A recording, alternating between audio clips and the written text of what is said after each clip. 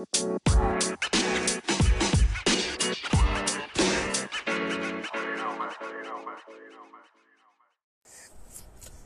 Pat. I'm Sam.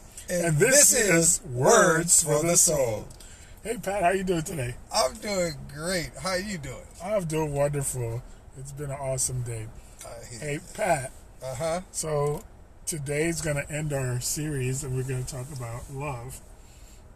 But we're going to do it from a much different approach.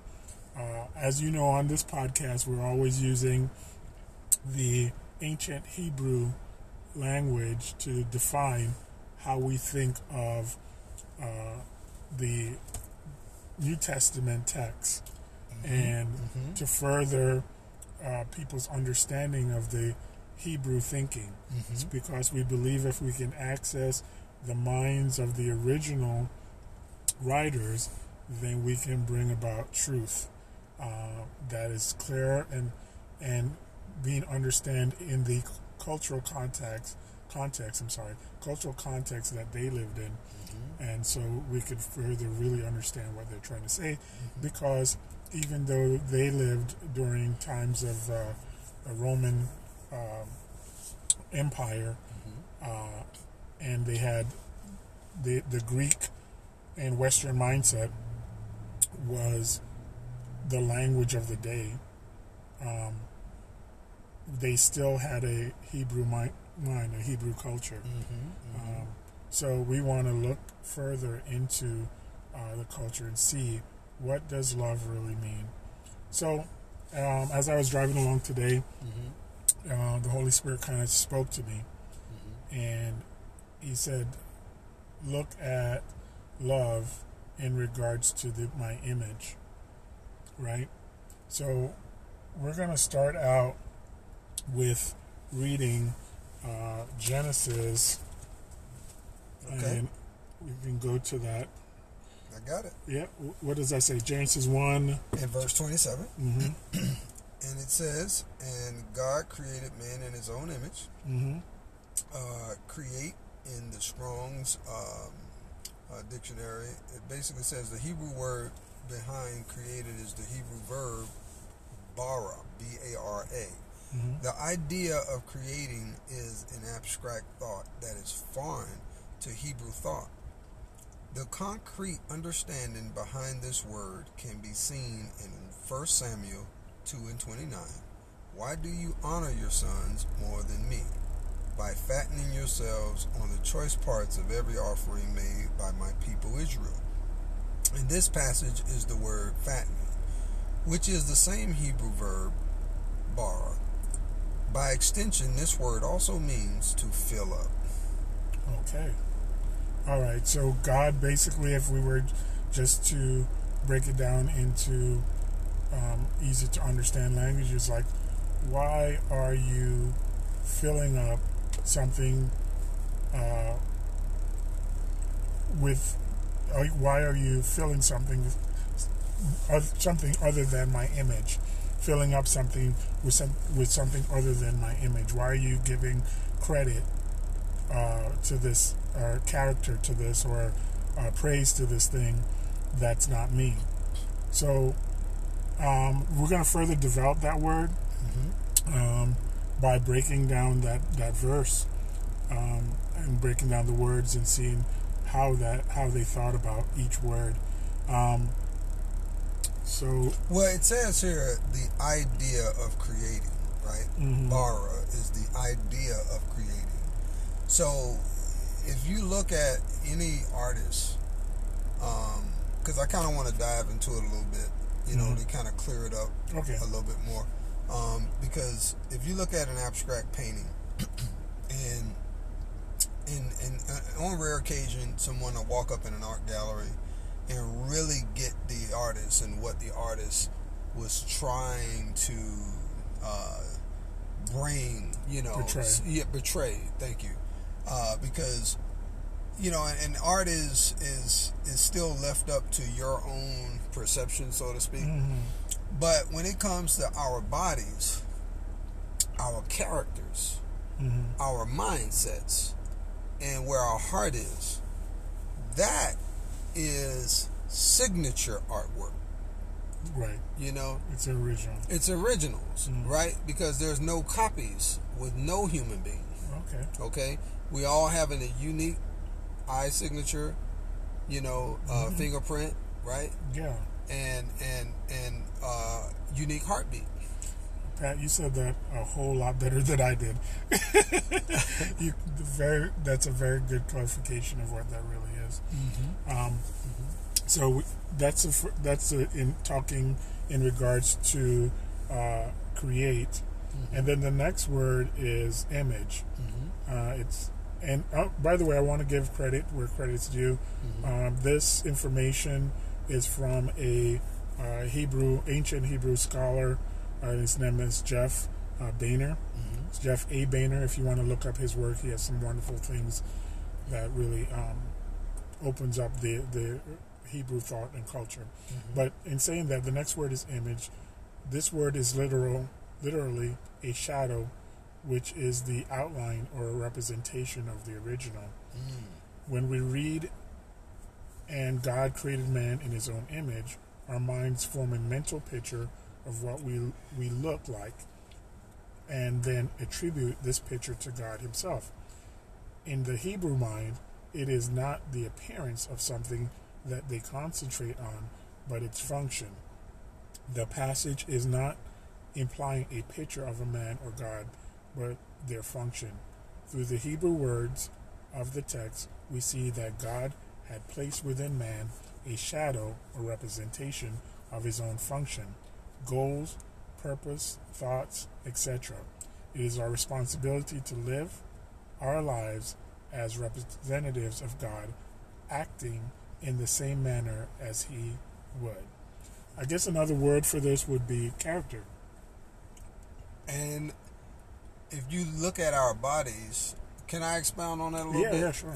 Because I know you were trying to say something. I didn't want to mess you up. But when I look at our bodies and how God made us from dirt, and then if we look at all the other things that's in the dirt, for every disease, there's an herb that can pretty much, combat that, right? Right. So if we look at the minerals that's in the earth, like gold, silver, right? They all have a function. Right? There's just certain things like copper works very well with electricity. Right? Because our bodies work off electricity. Right? So that's our function. So what you were talking about just now when you were reading is the function of a thing, which is we are not just mere pieces of artwork. We have a function. And when an artist, going into what I was saying earlier, draws a particular painting or paints a particular painting, he has something he wants to evoke out of people. He wants people to, or she wants people to look at that piece of art and get inspired, by whatever you can muster up from from within you. So God made us in his image, and I know you're going to go into that a little later. God made us in his image to bring out things out of us, to really show, who the artist really is behind this masterpiece of a body that we walk around in. Awesome. That's an awesome way to think about it. Also, I want to remind you guys that names in the Hebrew language mean a whole lot. It's a reflection of the character or characters or characteristics of that individual. So it's different than English. English is just basically names is an identifier, but it's more than that in Hebrew. It actually is character. It symbolizes the character of that person or who that person is. So it's a lot deeper. So the question that we should be asking when God says that he made us in his image is, what is God's character? This is a deeper question. So, in the New Testament, we see the word image, but we also see where it says God is love, right? We also see that from that love, he says he loved the world. But in our Western mindset, we're automatically going to say that's a feeling. We're going to associate a feeling with that. And to some extent, that's not necessarily our fault, because we get our Western thinking from the Greek thinking. In the Greek thinking, they broke down loves into many different types of love. Phileo, this love. So you had a love for your sisters, you had a love for your house, everything had a different name, and it signified what type of love that was. But in the Hebrew culture, that's not so, because love takes on a completely different thing. It's when you're talking about a person's character, you wouldn't normally think that that's referring to love. But that's how God defines himself. He defines himself by his character, and he defines us by our character. So, in other words, you're saying God doesn't have love, God is love. Absolutely. That's awesome, Pat. So, in saying that, we're trying to basically set a foundation for the way you should be thinking in regards to love. And this only doesn't extend to only your family, doesn't extend to only your wife, doesn't extend only to people that you know. It's all encompassing.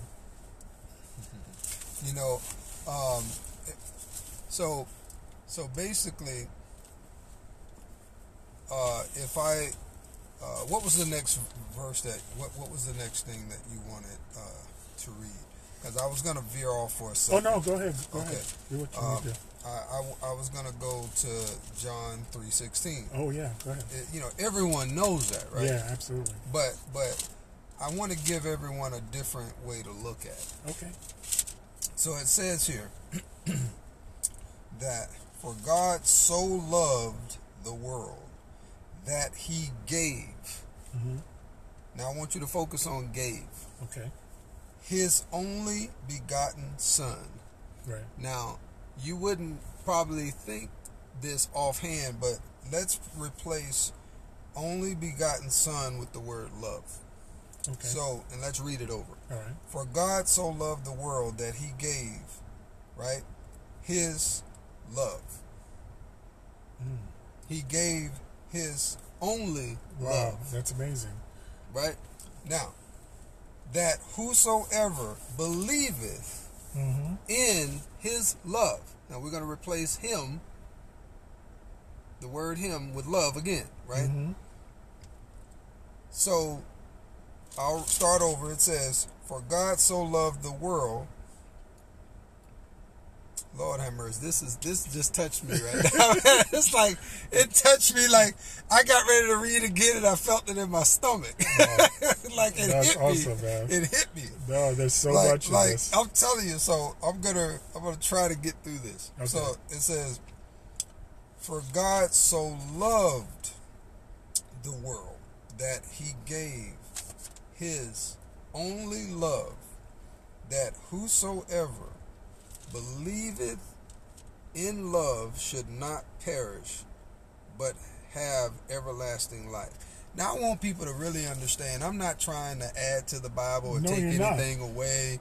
I'm not trying to quote scripture. Pat, it's amazing that you said it that way. You know why? This is so amazing how the Lord works, how the Holy Spirit works, because I'm going to back up right now what you're saying. Go ahead, okay. Brother. Go ahead. Colossians 1:13. Read that. All right. Then we go to Colossians 1:13. Okay. And, all right. So Colossians 1:13. I got to first get through Philippians. Yep. All right. So 13 says, who hath, chapter 1, verse 13, right? Who hath delivered us from the power of darkness, and hath translated us into the kingdom of his dear son. Now, wow. Now, when Jesus was like talking to them about the kingdom, what did he tell them? The kingdom has come upon you, right? Right. Now, you go to John 3:16, and he says, for God so loved the world that he gave his only begotten son, right? Which is the kingdom, right? Which is love, right? That whosoever believeth in this kingdom, believeth in this love, should not perish, but have everlasting life. Right. So, if we don't really understand, according to the Hebrew, how deep that goes, because we're going off of a nation that did not have that relationship with him that the Hebrews and the Jews had. Right. Right? And they're trying to interpret something, right? Like, you cannot take a love for your sister, your brother, or your wife and put that as the same as a love for God. Right. Or the love that God has, right? For us, which is himself. Right. Right? The reason why you can't put that on the same level is because if you truly understood what love really was, it will make a man stay faithful to his wife when his wife has given him no reason to stay faithful. Because that man would understand that he is married to God first. Right. And God is the standard that man is watching for his love, you know, to be ultimately grow into. Okay. So if let's take Hosea. God told Hosea to marry a prostitute because Israel was prostituting, you know, and done left God and start going off with the devil, right? Right. With serving Balaam and all that, right? So if we look at the word love, we would understand that love is not conditional. Right. This is the character of God. And I know you're going to go into some stuff, but these are the characters. This is the character that God has, that God is, that it's even hard for me to explain because it's not even something that he has. It's something that comes from him. Who he is. Like I was explaining to you earlier, Pat, I always explain it this way. When you accept Jesus, when you believe, you go from an earthworm to a lion. Ooh. So there's no way to explain that. There's no way that you would even put that together. So I tried though. But you can see the visual image of an earthworm versus a lion. Right. Yeah. Right. How insignificant you are, and you're literally going from the kingdom of darkness to the kingdom of light. You're transferred to the kingdom of light. Come on now. So this is just a visual image that you can see what happens to you on the inside. Your character goes from one digging dirt to one that's the king of the jungle. King, right? Kingship. So in saying that, I want to further develop excuse me, the idea of God's character from Genesis 1:27. So it says here, so what does this mean, meaning the character of God? What is God's character? So what does this mean? In Genesis 1:27, we saw that when it says God created man in his image, it is in fact saying that God had placed within us a representation of himself. This representation is his Shem, or character, and we are to show this character to others. If, however, we represent that character falsely, in other words, live our lives contrary to the character of God, then we are violating this command. In the next passage, we will take a closer look at what it means to be filled with the image of God. So it says, and I have, in Exodus 31:3, and I have filled him with the Spirit of God in wisdom, in understanding, in knowledge, and in all manner of workmanship.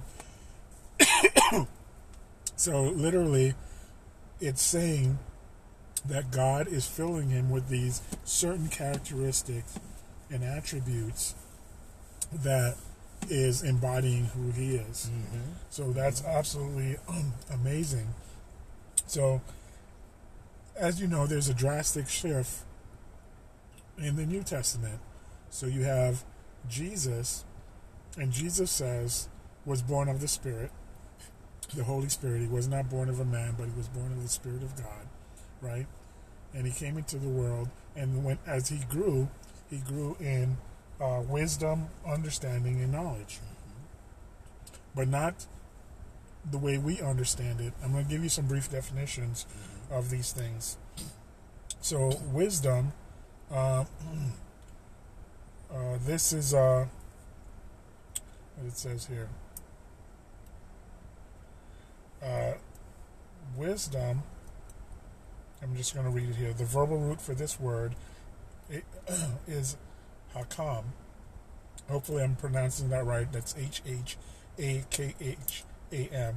and means to separate between good and bad, right and wrong, left and right, up and down.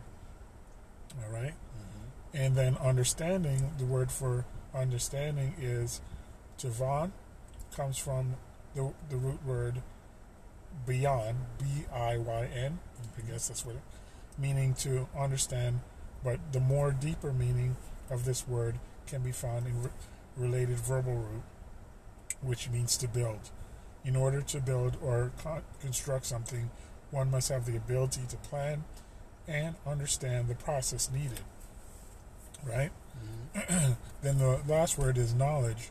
The Hebrew word for knowledge, a noun derived from the verb yada, means to know. The idea of knowing in ancient Hebrew thought is similar to our understanding of knowing, but is more personal and intimate. We may say that we know someone, but simply meaning we know or of his or her existence. But in Hebrew thought, one can only know someone if they have a personal and intimate relationship. In Genesis 18:19, God says about Abram, I know him, meaning he has a very close relationship with Abram. And in Genesis 4:1, it means that Adam knew Eve, his wife, implying a very intimate sexual relationship. Knowledge is the intimate ability to perform a specific task or function. So God defines those three words much differently. He defines it in terms of his character, of who he is. And if you read in, I think it's John chapter 17, where Jesus defines who God is. He said, or eternal life is. He says, this is eternal life, is to know me, the Son, and know my Father that sent me. Right? So, but that word that we just think of it, abstractly as just knowing or being familiar with him, is much deeper than that. It means an intimacy with him. Now it says here in John chapter 17, verse 3, it says here, and this is life eternal. That they might know thee, the only true God, right, and Jesus Christ. Right. So this is where Jesus is pointing to the Father, right, and then pointing back, saying, "Okay, I am one with the Father." Right. Right. Whom thou hast sent. So he says, I'm going to read it again. And this is life eternal. So he's saying, I am eternal life. Right? Which is representation of the tree of life. Right. Right? In the garden. I have, it says, and this is life eternal, that they might know thee, the only true God, and Jesus Christ, whom thou hast sent. Verse 4 says, I have glorified thee on the earth. I have finished the work which thou gavest me to do. So basically, Jesus is saying, I came here to represent us, the Father, the Son, the Holy Spirit, to show you who we are our character, how we operate, so that you can understand when I talk about my Father, I want you to get an understanding of what I mean, because I'm going to love you the way the Father loves me. Right. And Jesus said, if you've seen me, you've seen the Father. You know, because I believe one of his disciples said, show us the Father. Mm-hmm. And he says, if you see me, you've seen the Father. But you can further illustrate this if you read Colossians 1:15 for me. And it further tells... Colossians 1:15? Yeah. And while you're looking that up, I also want to the verse that you read in Colossians 1:13, my version of it, which is a lexicon, says the kingdom of his Son he loves. So this is what I was trying to illustrate in that. Yeah. Because, and this one says the kingdom of his dear Son. Yeah, your dear Son he loves, right. So, but back to this, if you read Colossians 1:15, what does that say?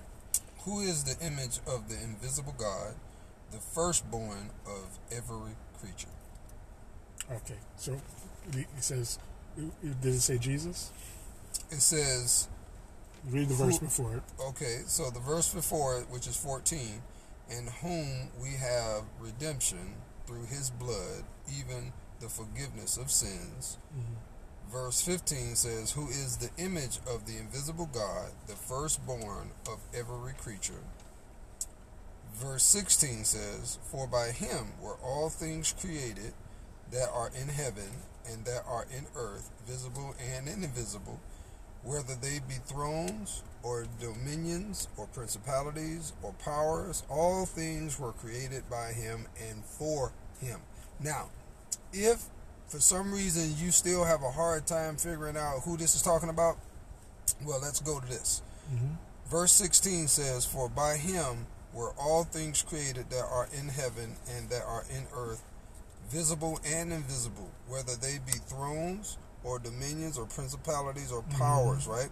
Now you have to look at what does Genesis say about who made the earth? It says, in the beginning was the Word, and the Word was with God, and the Word was God, right? Now, if you go to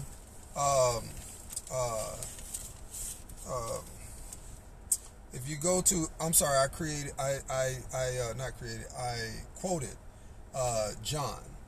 Now I want to create. What's wrong with me? I can't talk. I'm going to quote Genesis now. Right. I always get them two mixed up. Right. But it says here, in the beginning, God created the heaven and the earth, and the earth was without form and void, and darkness was upon the face of the deep. And the Spirit of God moved upon the face of the waters, right?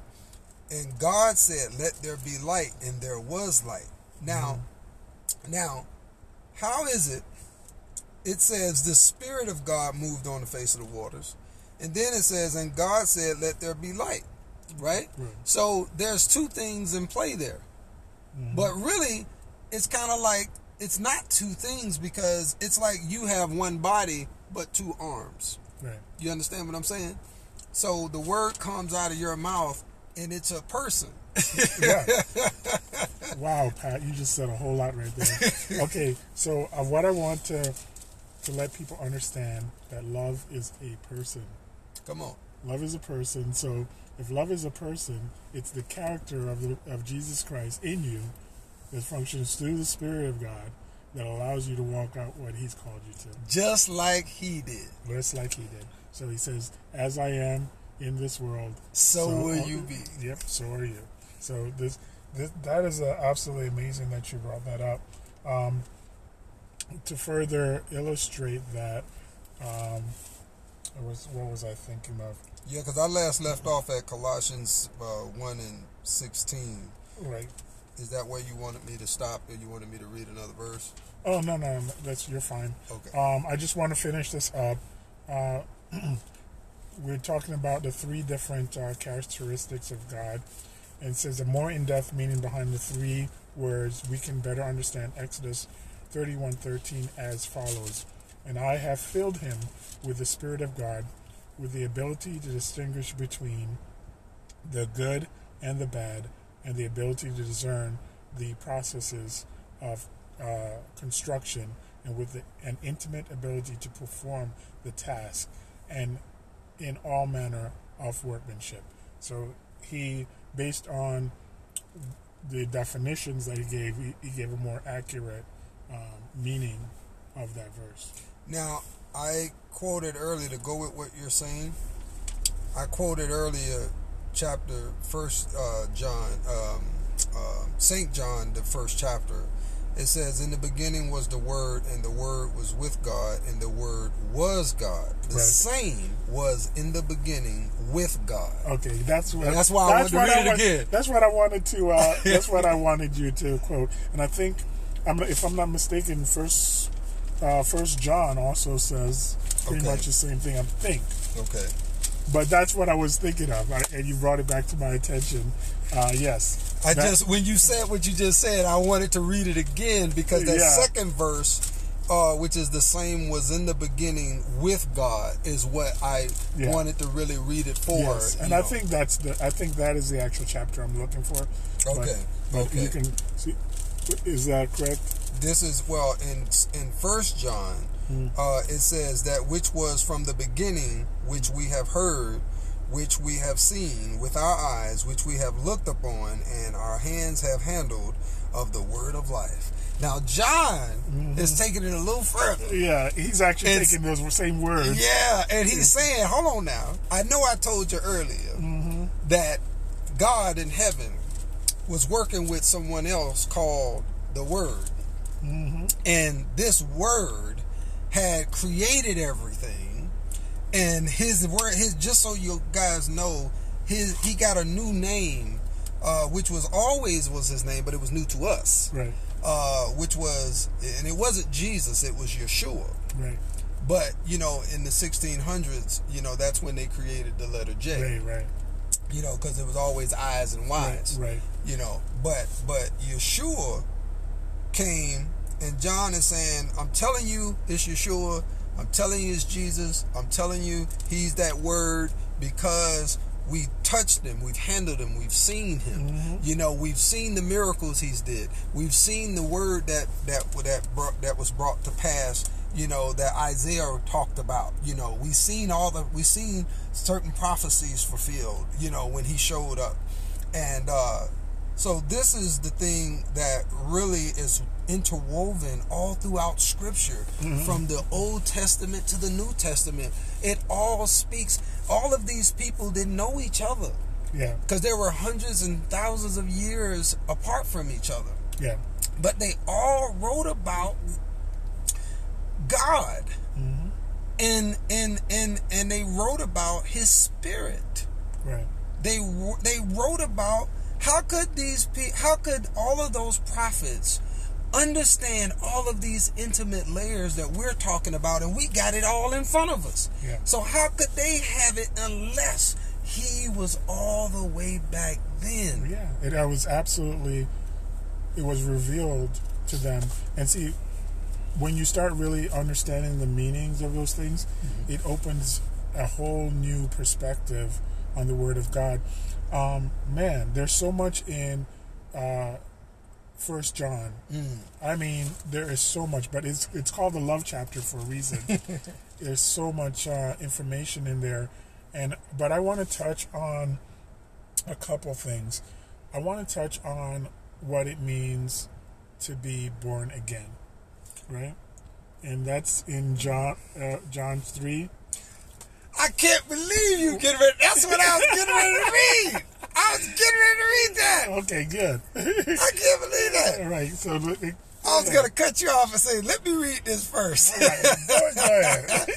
Okay, well, this is what came to me. It says, that which we have seen and heard declare we unto you, that ye also may have fellowship with us. Truly our fellowship is with the Father and with His Son Jesus Christ. I'll let you bring it home. Go ahead, because what came to me with this go ahead. What came to me was, he's trying to say I want you guys to understand, you know, that Jesus came. We've seen him, you know, and we're here to declare that same message, you know, unto you, right? And he says that ye may have fellowship with us. Mm-hmm. So he's basically saying he's come to bring fellowship with the Father. Right. Right? So no more enmity, no more. That's right. No, there's peace. Jesus actually, he broke down that division that created animosity, created that separation with God. And one of the important things that I wanted to say, that you had said something earlier to me in regards to the fact that when Adam and Eve sinned, they lost light. They actually had the glory of God and the Holy Spirit that indwelled them, and the Spirit of God literally left them at that moment. So they lost that image. That was the image of God. It was the breath of God breathing into them. That was literally the characteristics of God that they lost. They lost the inner characteristics of God. And this is what Jesus came to replace. He came to bring that back into us, the Holy Spirit, because whenever he breathes on us, then our eyes are open and we can see now. We're no longer in darkness. He's brought us from the kingdom of the darkness into the kingdom of light. He's literally transferred us, that's what he says. See, if we really connected all these scriptures together, they're proving each other. Yeah. When Moses came down off the mountain, his face was shining with the glory of God. Wow, and man, you just so to back up what you said, my brother, if Moses had 40 days with God on the top of a mountain and came back with his whole face showing like it was lit up with a light bulb on the inside, imagine what Adam and Eve was walking around looking like with God in the garden. Yeah. Now, their whole bodies were glowing, shining, radiating with what, you know, and it's the same glory that the angels are covered in. That's why the angels, if anybody's ever had an experience with an angel, they would understand why they glow and their bodies are so illuminated. Because they're always in the presence of God. Hallelujah. Amen. Hey, I want to, one of the first verses, one of the first chapters that I ever preached a sermon on was in regards to what you just said in regards to the glory of God. I believe it's in 2 Corinthians, and I want to say chapter 3. I'm going to check it out here. Okay. And I want to read something here. Listen to this. But we all, with open faces, behold as a glass the glory of the Lord, are changed into the same image from glory to glory, even as the Spirit of the Lord. So, and the further, he was talking about, let me just go up further here so you can see this. But even unto this day, when Moses is read, the veil is upon their hearts, speaking of the Jewish people. Nevertheless, when it shall turn to the Lord, the veil shall be taken away. Now the Lord is a spirit, and where the Spirit of the Lord is, there is liberty. But we all, with open faces, behold as in a glass the glory of the Lord, are changed into the same image from glory to glory, even as the Spirit of the Lord. Now, in the verse before that, it says the glory Moses had was transitory, meaning it was changing. That's why he kept the veil on the face, because he didn't want the people to see that the glory was going to fade, right? But he's saying that we now have the Spirit of God on the inside, that glory that does not fade. So it's from glory that faded to glory that remains, and this is what it's talking about. You know how I know the Holy Spirit be bringing ideas to me? Yeah. Because they're so from left field. As you're talking, it's like the Holy Spirit brings a pregnant woman to my mind. And I'm like, how does that connect with what you're saying? But why it connects? Because the Holy Spirit brings it and then gives me the understanding. Right. That the people from, like your grandma's time. Right. They were trained Yeah. to tell when somebody was pregnant. Right. Because they said your nose looks like it done either is shining, swelled up. I used to hear it all the time. I get you. You get what I'm saying? There was a shine. There was a shine. There was a glow. Okay. And I used to hear it all the time. Like, what are these? What are these people talking about? Right. And then I realized, I said, wow. As I began to get a little older, and I used to see how women when they were pregnant, how their face would be so like it has that radiant, glow to it. right. You know what I'm saying? There's like a birth it was just because they were carrying life in them. Yeah. Right? Like enough life for two people. Yeah. So it's kind of like, you got those light bulbs that dim, you can turn it up brighter or whatever, right? So I'm looking at, that is a physiological thing, man. It's a physical thing, along with a spiritual thing. Yeah. So here it is. You are literally shining on the inside so much so that it radiates on the outside. And then you have people that are gifted to see in the spirit world. They can see when a Christian is walking down the street because they are like covered in light. Yeah. You can see His glory. Right. And I know, for everybody out there, I'm kind of going off on the deep end right now because I'm talking about some spiritual stuff now. Right. Because you got people that have claimed, hey, look, God has opened up my eyes. I'm seeing people walking down the street with angels walking with them. I'm seeing unsaved people walking with demons with them. And I'm seeing people that have, you can tell who's having major problems in their life. The thing is that there is a spiritual world. And if you're not aware of it, you're still being affected by it. Right? And what you're saying is absolutely right. There's something that I want to touch on real quick. Okay. All right. So I'm going to touch on two things. I'm going to kind of go forward and then I'm going to backtrack. Okay. So in this verse here on 2 Corinthians chapter 3 and 12, it says, but we all with open faces beholding as in a glass the glory of the Lord are changed into the same image from glory to glory. That is very important because that same verse is in a chapter that we don't understand. 1 Corinthians chapter 13 at the very end, where it says that we're being changed from when we behold God face to face. Right. Okay. So 1 Corinthians chapter 13 in verse what? It's the very last verse there. For let's see. Okay. For now we see through a. Oh no. That's it. That's it. Yeah. For now we see through a glass darkly, but then face to face. Now I know in part, but then shall I know even as also I am known. And now abideth faith, hope, charity. These three. But the greatest of these is charity. So this is a clarification of what that face-to-face is. Okay. We often think of that face-to-face as something that's going to be in the future. But what is this talking about? He's actually talking about beholding the image of God. So this is more of an intimate thing. He's not talking about looking at a face as we would look at it. He's talking about literally looking into the character, who God really is, to know Him.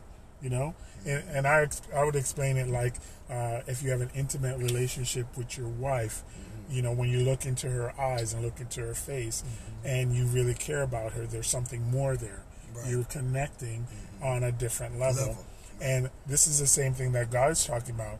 It says, but we all with open face behold as in a glass the glory of the Lord. It's a reflection.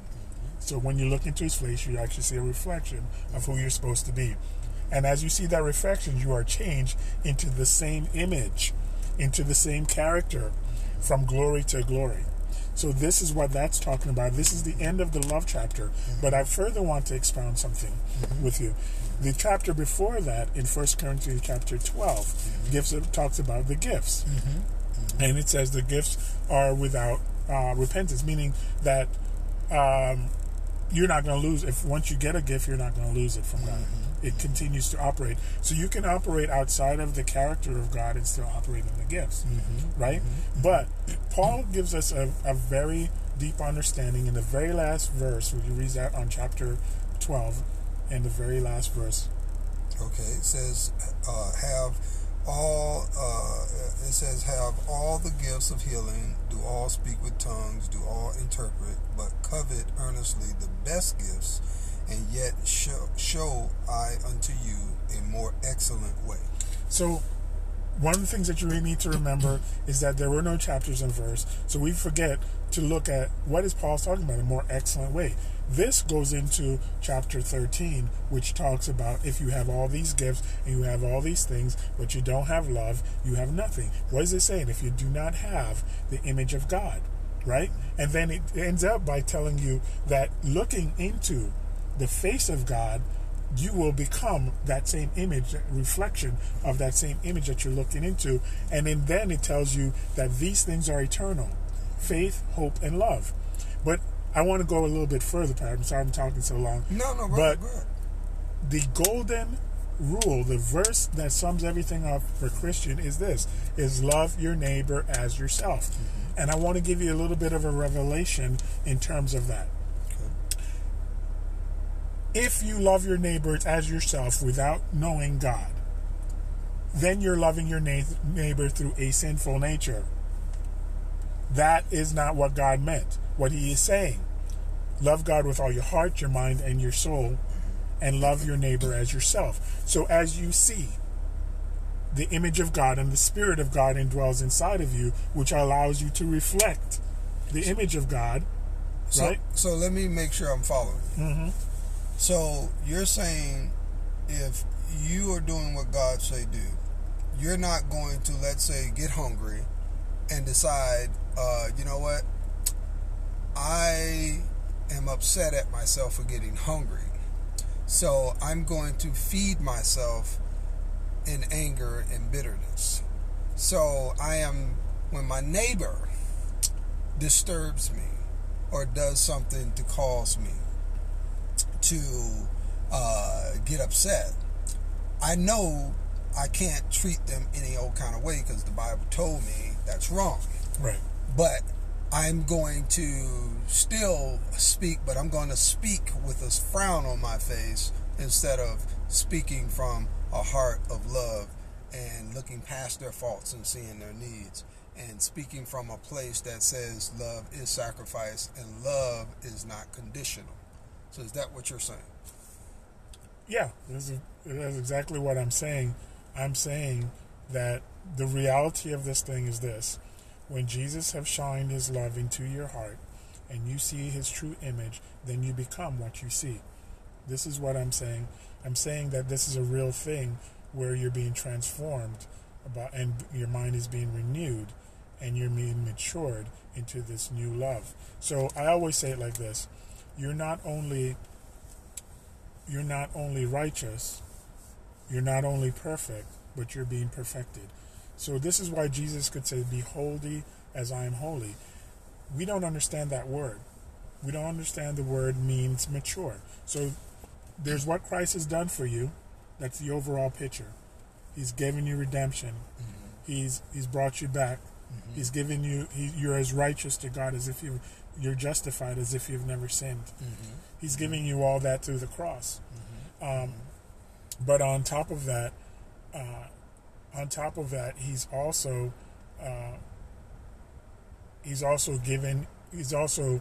maturing you. You know, it's a maturing process from a child to an adult, right? And this is what that word means. It's not meaning perfect as we know it, meaning making mistakes. That's not what God is talking about. He's talking about maturing or knowing him, getting to know him as you get to know a person that you just met, right? You learn them, right? And in learning them, you continue to love them deeper. So this is what he's talking about in maturing and in being perfect, meaning that you're maturing into his image and what he is like. It is not talking about a person that is absolutely perfect. They never do anything wrong. He is talking about his character being formed in you, his character growing up in you. So Paul described it as growing from a babe in Christ, drinking milk, to be mature and eating on that real food, that steak, that meat, right? So this is what we're talking about. I don't even know how we got off on that, but... Well, because you were talking about how loving your neighbor as yourself. Right. So basically that's the reason why I gave the type of analogy I gave, because I think people don't understand sometimes how we can put on a form of godliness. Right. But if we truly understood a person, just as you said, a person could, what you just described was, you're not talking about a person that don't make any mistakes, right? Right. Because just because somebody might get in a bad mood, that doesn't mean that's their character. Right. Just because somebody make a mistake and, they might get angry, that might not be their character. That might just be, them having a bad day. That was an anomaly somewhere within, that person's mental understanding that day, right? So what you're basically saying from what I get from what you're saying is, God wants you to know who he truly is on such a deep level that if he yelled out in a crowd, you would know his voice. If he pretty much showed up in disguise, but you watched his mannerisms, you could tell that was him. Yeah, it's a friend, Pat. Just like I know you and I have a friendship with you, it's a friend. Like Abraham was a friend of God, One of the things is that we have to have the Spirit of God to understand the spiritual things of God. So there was a Jewish rabbi, and he came to Jesus by night, Nicodemus, and he was like, how are these things possible? And Jesus told him, you got to be born of water and born of the Spirit. But I've researched that word water, and I've come to realize that it actually he's talking about the Word, right? So he was really talking about himself, because he was the Word, right? You have to be born of water and the Spirit. So actually the truth and the Spirit, right? And this is the Holy Spirit indwelling you. And Paul further tells you in Galatians, I think that chapter 5, that if you follow the Spirit, you won't fulfill the lust of the flesh. So all the characteristics, which we don't have time to go into now, but all the characteristics of who God is exemplified through the Spirit. So, but you, in your own will, there's always two trees in the garden. You can either follow your flesh, which is the tree of the knowledge of good and evil, or you can follow the Spirit, right? And the Spirit is going to lead you into certain characteristics of God that you're going to display. And if you follow after the Spirit, if you follow after the Spirit, then you're going to exemplify these characteristics, and everybody's going to be see that, and they're going to be able to pick from your fruit, right? So this is what you want. This is the essence of everything. I know that we're just basically breezing over things and touching on them. Well, that's the reason why the analogies that I'm giving, I'm trying to really give the audience an understanding that you really don't begin to know someone until you really date them. Yeah. And I've often told my kids, I've often, told their friends, you have to date God and you have to date yourself. Right. So this is what this whole series of what we're talking about, faith, hope, and love, is getting to know God on all these different levels so that you can believe in him when he sends you through some hard things, and love him when you don't get everything you want when you want it. Right. And that will help you to become more closer to him. So. Exactly. No, you said it perfectly right, Pat. And man, there's so much in this series, and it's so deep, and we can really get into further into this and to really have an in-depth Bible study on this. But I think we've done all we can do with this, and hopefully this helps you in your own walk with God. But if you really want God, just seek who He is, and you'll find Him. He's always available, and He'll give you wisdom, He'll give you understanding, He'll give you knowledge. So, Pat, once again, it's time to end. It's too soon. But what we want to say is thank you so much for listening to us, for listening to Words for the Soul. And we look forward to our next episode. And you guys have a great day. And this is Sam. And Pat. Thank you for listening to Words for the Soul. Have a wonderful day. Bye.